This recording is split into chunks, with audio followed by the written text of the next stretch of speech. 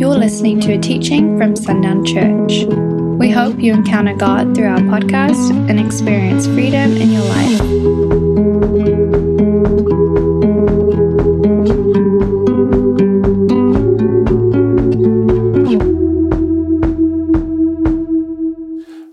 Let's look at the first couple of verses of Luke chapter 15. Then drew near unto him all the publicans and sinners for to hear him. And the Pharisees and the scribes murmured, saying, This man receives sinners, and he eats with them. So we start here tonight by asking this question: what does this tell us about Jesus? And it certainly then prompts the second question: since he now lives in us, what does it say about us? And I want us to get both messages. I want us to get what it says to us about him, but I'm equally eager for us to hear what he's then saying about us. Because if I start right here and say, then drew near unto him all the publicans and sinners for to hear him, and the Pharisees murmured and the scribes murmured, saying, This man receives sinners and eats with them. If I stopped right there, and I would ask you really about two things. What does it say about Jesus from the perspective of those who were sinners and publicans? What did they see when they saw him? If they're going to draw near to him, he must have been approachable. Whatever his demeanor was, whatever his character was, whatever the atmosphere was around him, they felt comfortable with it. So he was approachable. He touched them. And I love this part about understanding who Jesus was. He touched them when they came to him because he wasn't afraid of being infected with what they had. Why was he not afraid to be infected with what they had? Yeah. Greater is he that is in me than he that's in the world. I don't have to be afraid that I'm going to be contaminated by somebody because there's someone in me, someone around me, someone working through me that is stronger emitting from me than Satan's ability to penetrate that. Now we need to understand something about this, because what makes us approachable? We should be, by the same token, as approachable as Jesus was.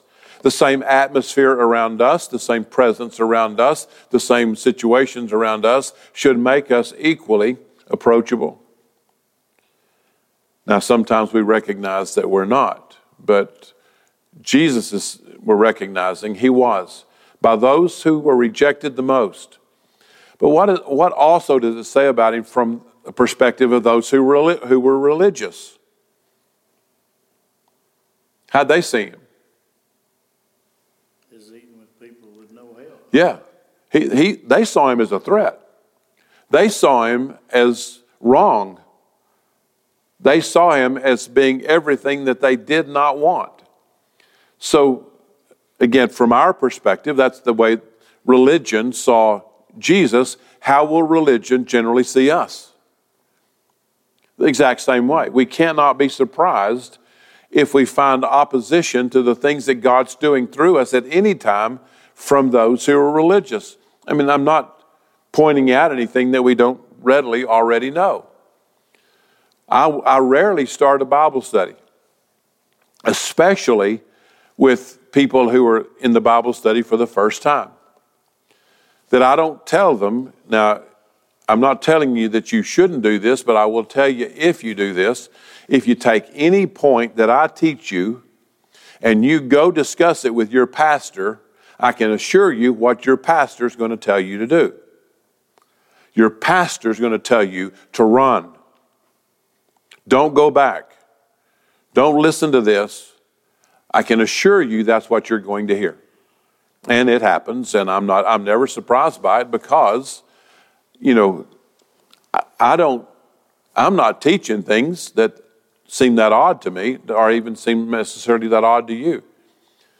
But when you say some of those things that we believe, that we teach, that are right here, then the greatest chance of an opposition or somebody standing up and saying, I don't believe that, isn't coming from the publicans and sinners described here. It's going to come from those who have a religious position and they're bothered by it.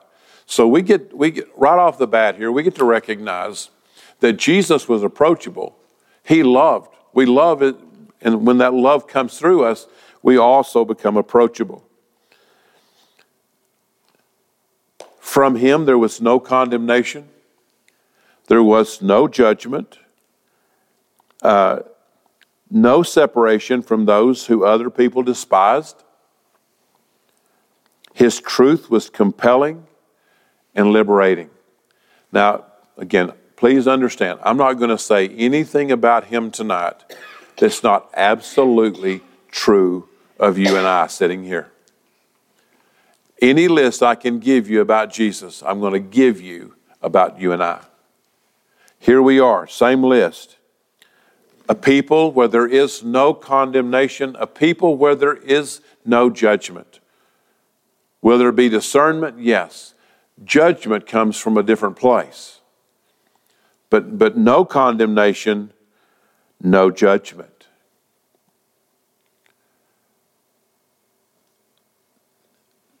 Do we understand how hard that is? No, let's go further. Do we understand how impossible that is unless we let the Holy Spirit live through us? Because if I remove the Spirit and if I take the Spirit out and I'm left with my mind and I'm left with my emotions, then the first thing I'm going to do is make a mental assessment and an emotional comparison, and I'm going to deem some things right and some things wrong. When you put the Spirit in the story, and the Spirit is now the one who is I'm yielding my mind to, I'm yielding my emotions to, the Spirit himself has no reason to make that type of mental assessment. So no judgment, no condemnation, no separation from those people that other people despise.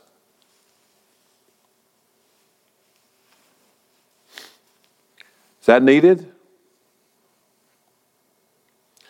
We don't typically despise many people in our circle. It can still happen.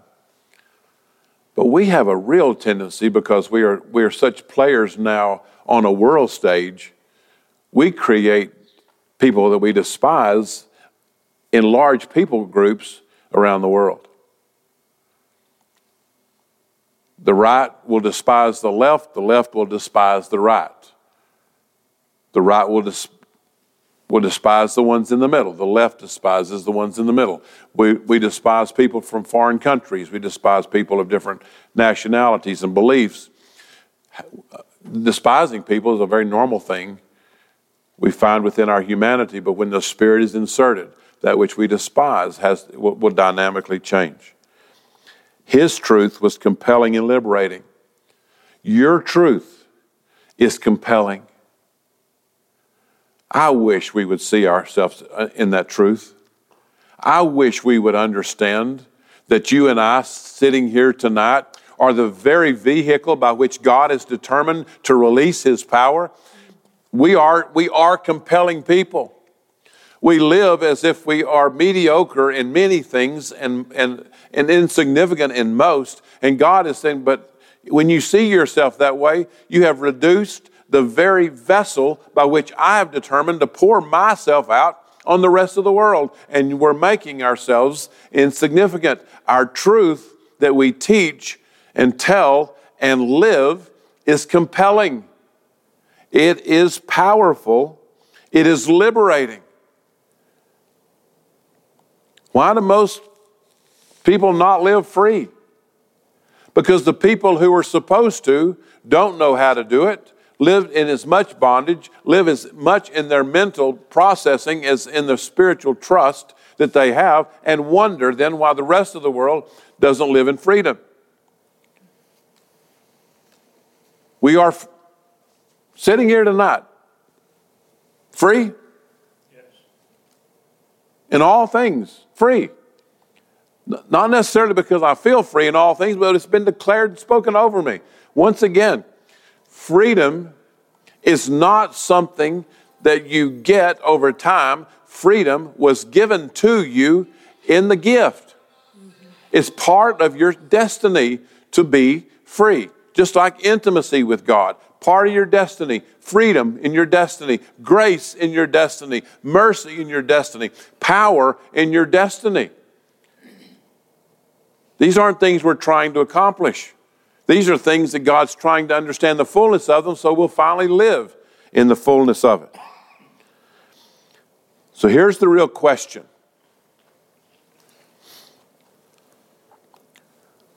Who else would have come? Now we're going back this is the parable of the lost sheep, the parable of the piece of silver, and the parable of the prodigal son here in chapter 15.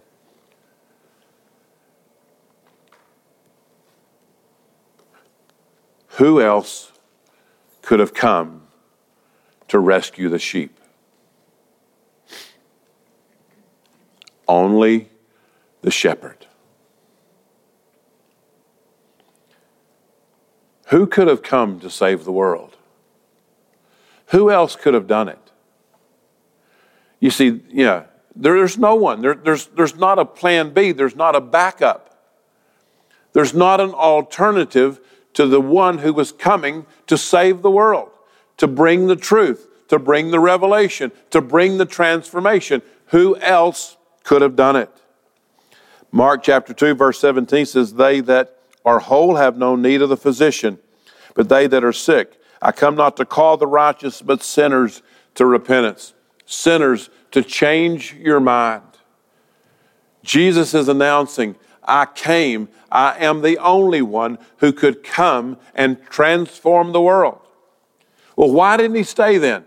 There's a whole lot of world to be transformed. If he was the only one who could come and transform the world, why didn't he just stay and do it?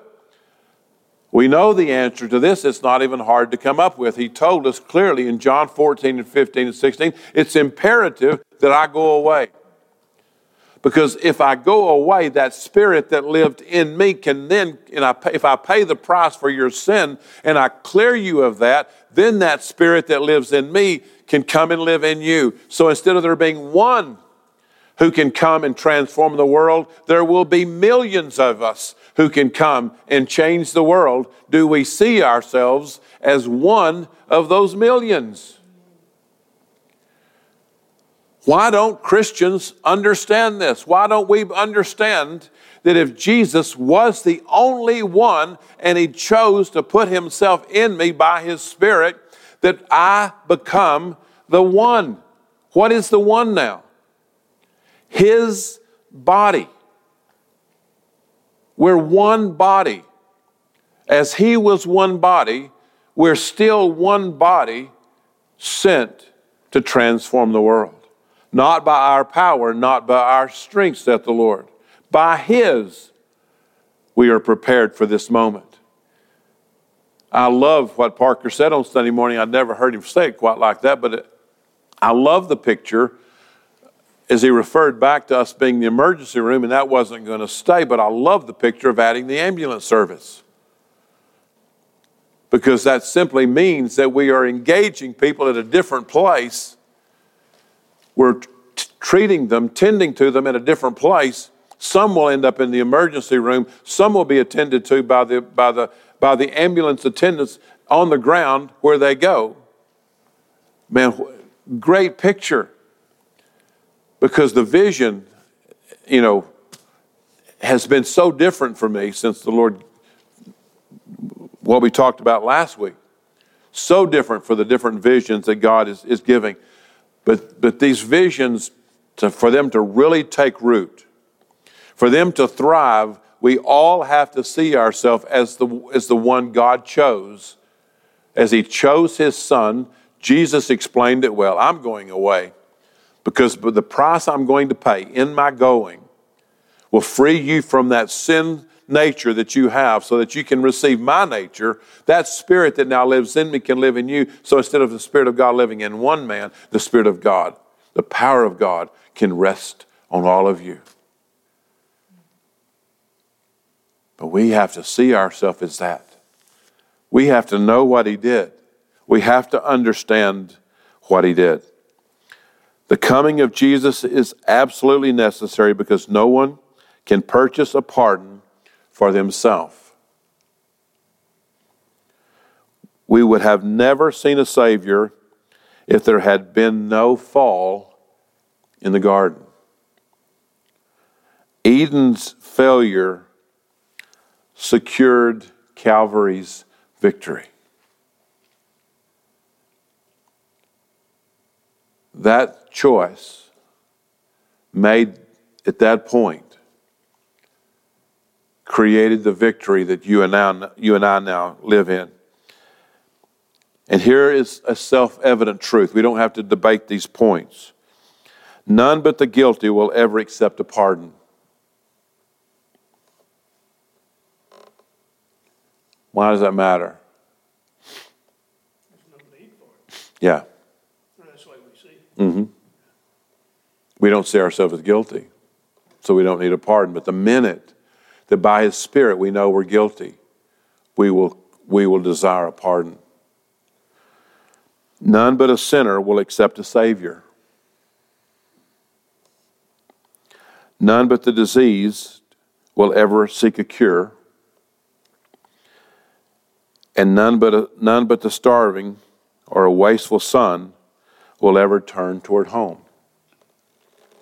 So let's read that for just a second. Just go down later in chapter 15. I'm going to begin reading in verse 14. This is part of what Parker read on Sunday morning. And when he had spent all, there arose a mighty famine in that land, and he began to be in want. Do you see the world that way? If we accuse them, or judge them, or condemn them, we will never see them as the prodigal. We will see them as the elder brother saw his younger brother. Again, what would have happened if on his journey home, the elder brother had gotten to him before the father did? What would the encounter have looked like?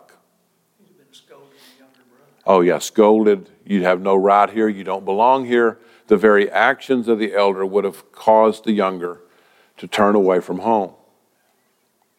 If we don't see the broken, if we don't see the ones that other people despise, if we don't see the ones that other people have condemned, others have judged as the prodigal, we will by nature function like the elder brother. When we see them and know them as the prodigal, we will stand and watch. We will eagerly accept them, run toward them, and embrace them.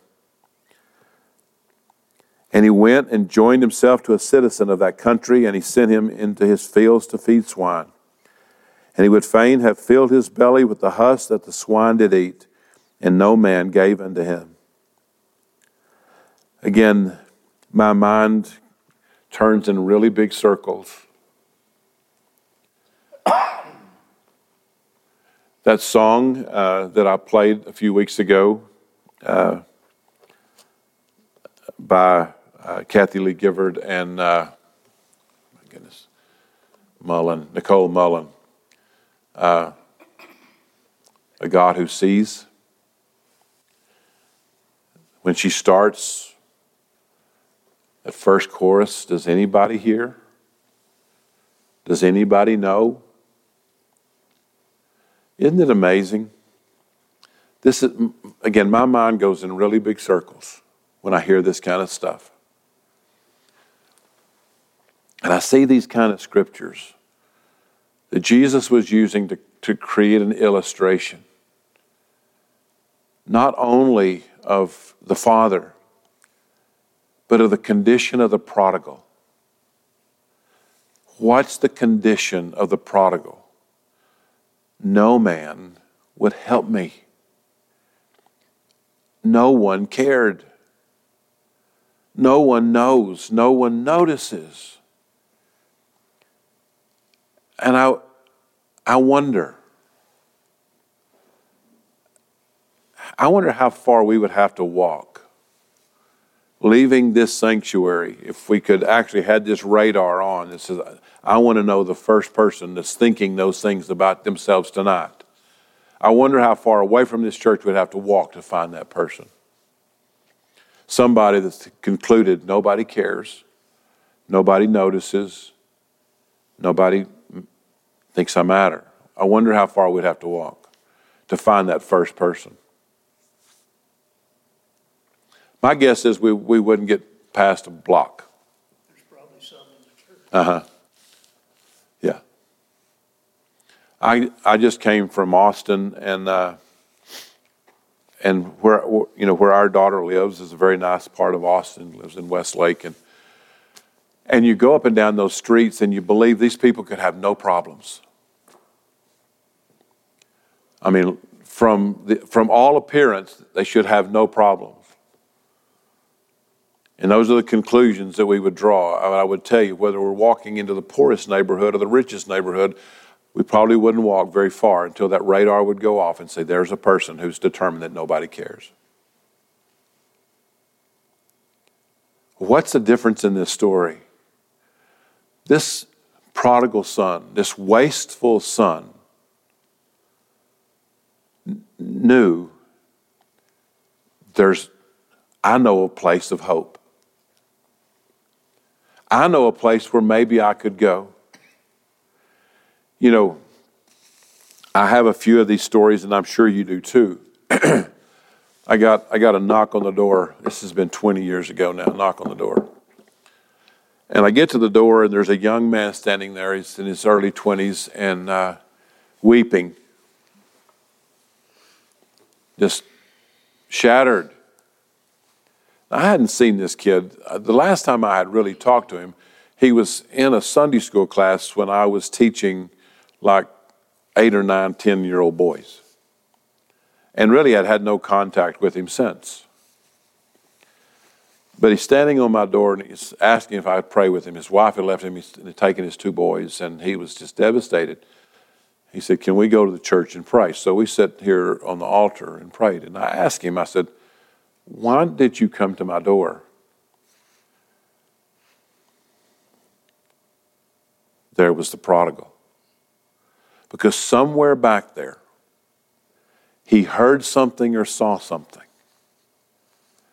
He saw kindness or heard tenderness. He saw the Spirit of God. And after all those years, he was drawn back to it. And I know y'all have got stories like that as well. See, we don't understand today, the life we're living today is the life that's going to draw them back in 5 years or 10 years. The kind word they received when others were judging and they didn't get judged, when we were there standing there with them, when everybody else had left. Even in a moment, a word of encouragement after some event, something happened. When, those kids broke into our house years ago. We were at a band trip with the girls for the state competition. We got back and our house had been broken into, but it was just only a few things displaced, and it took me a while to even realize that somebody had been in there. And so we called the police, and they came and checked, and they found the kids that had been in there. And one of them, the policeman came and said, one of them realized when they came in the back door of your house and they saw the pictures on the walls, they realized whose house they were in. And they said, we can't do this. So this is where my parents come when we don't have food. This is where my parents come when we don't have money. And he said he couldn't, he came to talk to me later and apologized. He said, I couldn't stop the other boys from taking the things they wanted, but I stopped them from tearing your house up. He said, I couldn't believe we were in the house of the people where my parents went. when they needed help. You see, I don't know where those seeds go. We don't ever know. But this prodigal son, coming to the conclusion that no one cares. But what if that somebody that no one cares thinks, well, I saw Valton do something kind one time. I saw Valton help somebody one time. I saw Diana help somebody. Where are they going to have the greatest tendency to go? Now, so the things we're doing now sets that stage. The next stage is what happens when they're on our doorstep. Who do they meet? The elder brother who scolds them because we know what they've been doing all this time. Or the father that says, I'm so glad to see you. I'm so glad you're here. I'm so glad you came here. I'm so glad you asked us. I'm so glad you asked me. I'm so glad that I'm the one that you thought of. But they won't stay long if they meet the voice of the elder brother. They just won't stay. So let's read the rest of this. Verse 17, and when he came to himself, he said, how many hired servants of my father's have bread enough and to spare, and I perish with hunger? I will arise and go to my father, and I will say unto him, Father, I've sinned against heaven and before you, and I am no more worthy to be called thy son. Make me as one of thy hired servants. And he arose and came to his father, but when he was yet a great way off, his father saw him, had compassion, and ran and fell on his neck, and he kissed him. There we are. The Father. We will not function there if we don't see the world as the prodigal. Why could it only be Jesus? Why can it still only be Jesus? Why can't it be me? Why can't it be the best me I can create? Because the best me that I can create cannot do what the Spirit of God in me can do.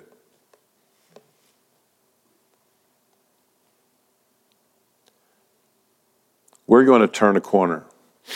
We're already started. There are going to be many different kind of questions asked. There's going to be requests made that are going to be different than maybe not different, maybe there's just more of them that are going to be we're going to see happen, because God knows where these prodigals are. God knows where these people are that have given up. And he knows the act of kindness that is going to be necessary to make them turn. And we are going to be those on that front line in those moments of kindness. And it may not be in that moment that they turn toward home as he did. But they will not forget if we've moved in the Spirit. I know right now this is a strange one. Like how could this matter? I know a lady that has 2 trees that need to be taken down. Like, how can that connect? The links of the chain are so tight that I cannot make it not matter. Because the conclusion is, I've mentioned this half a dozen times and nothing happens.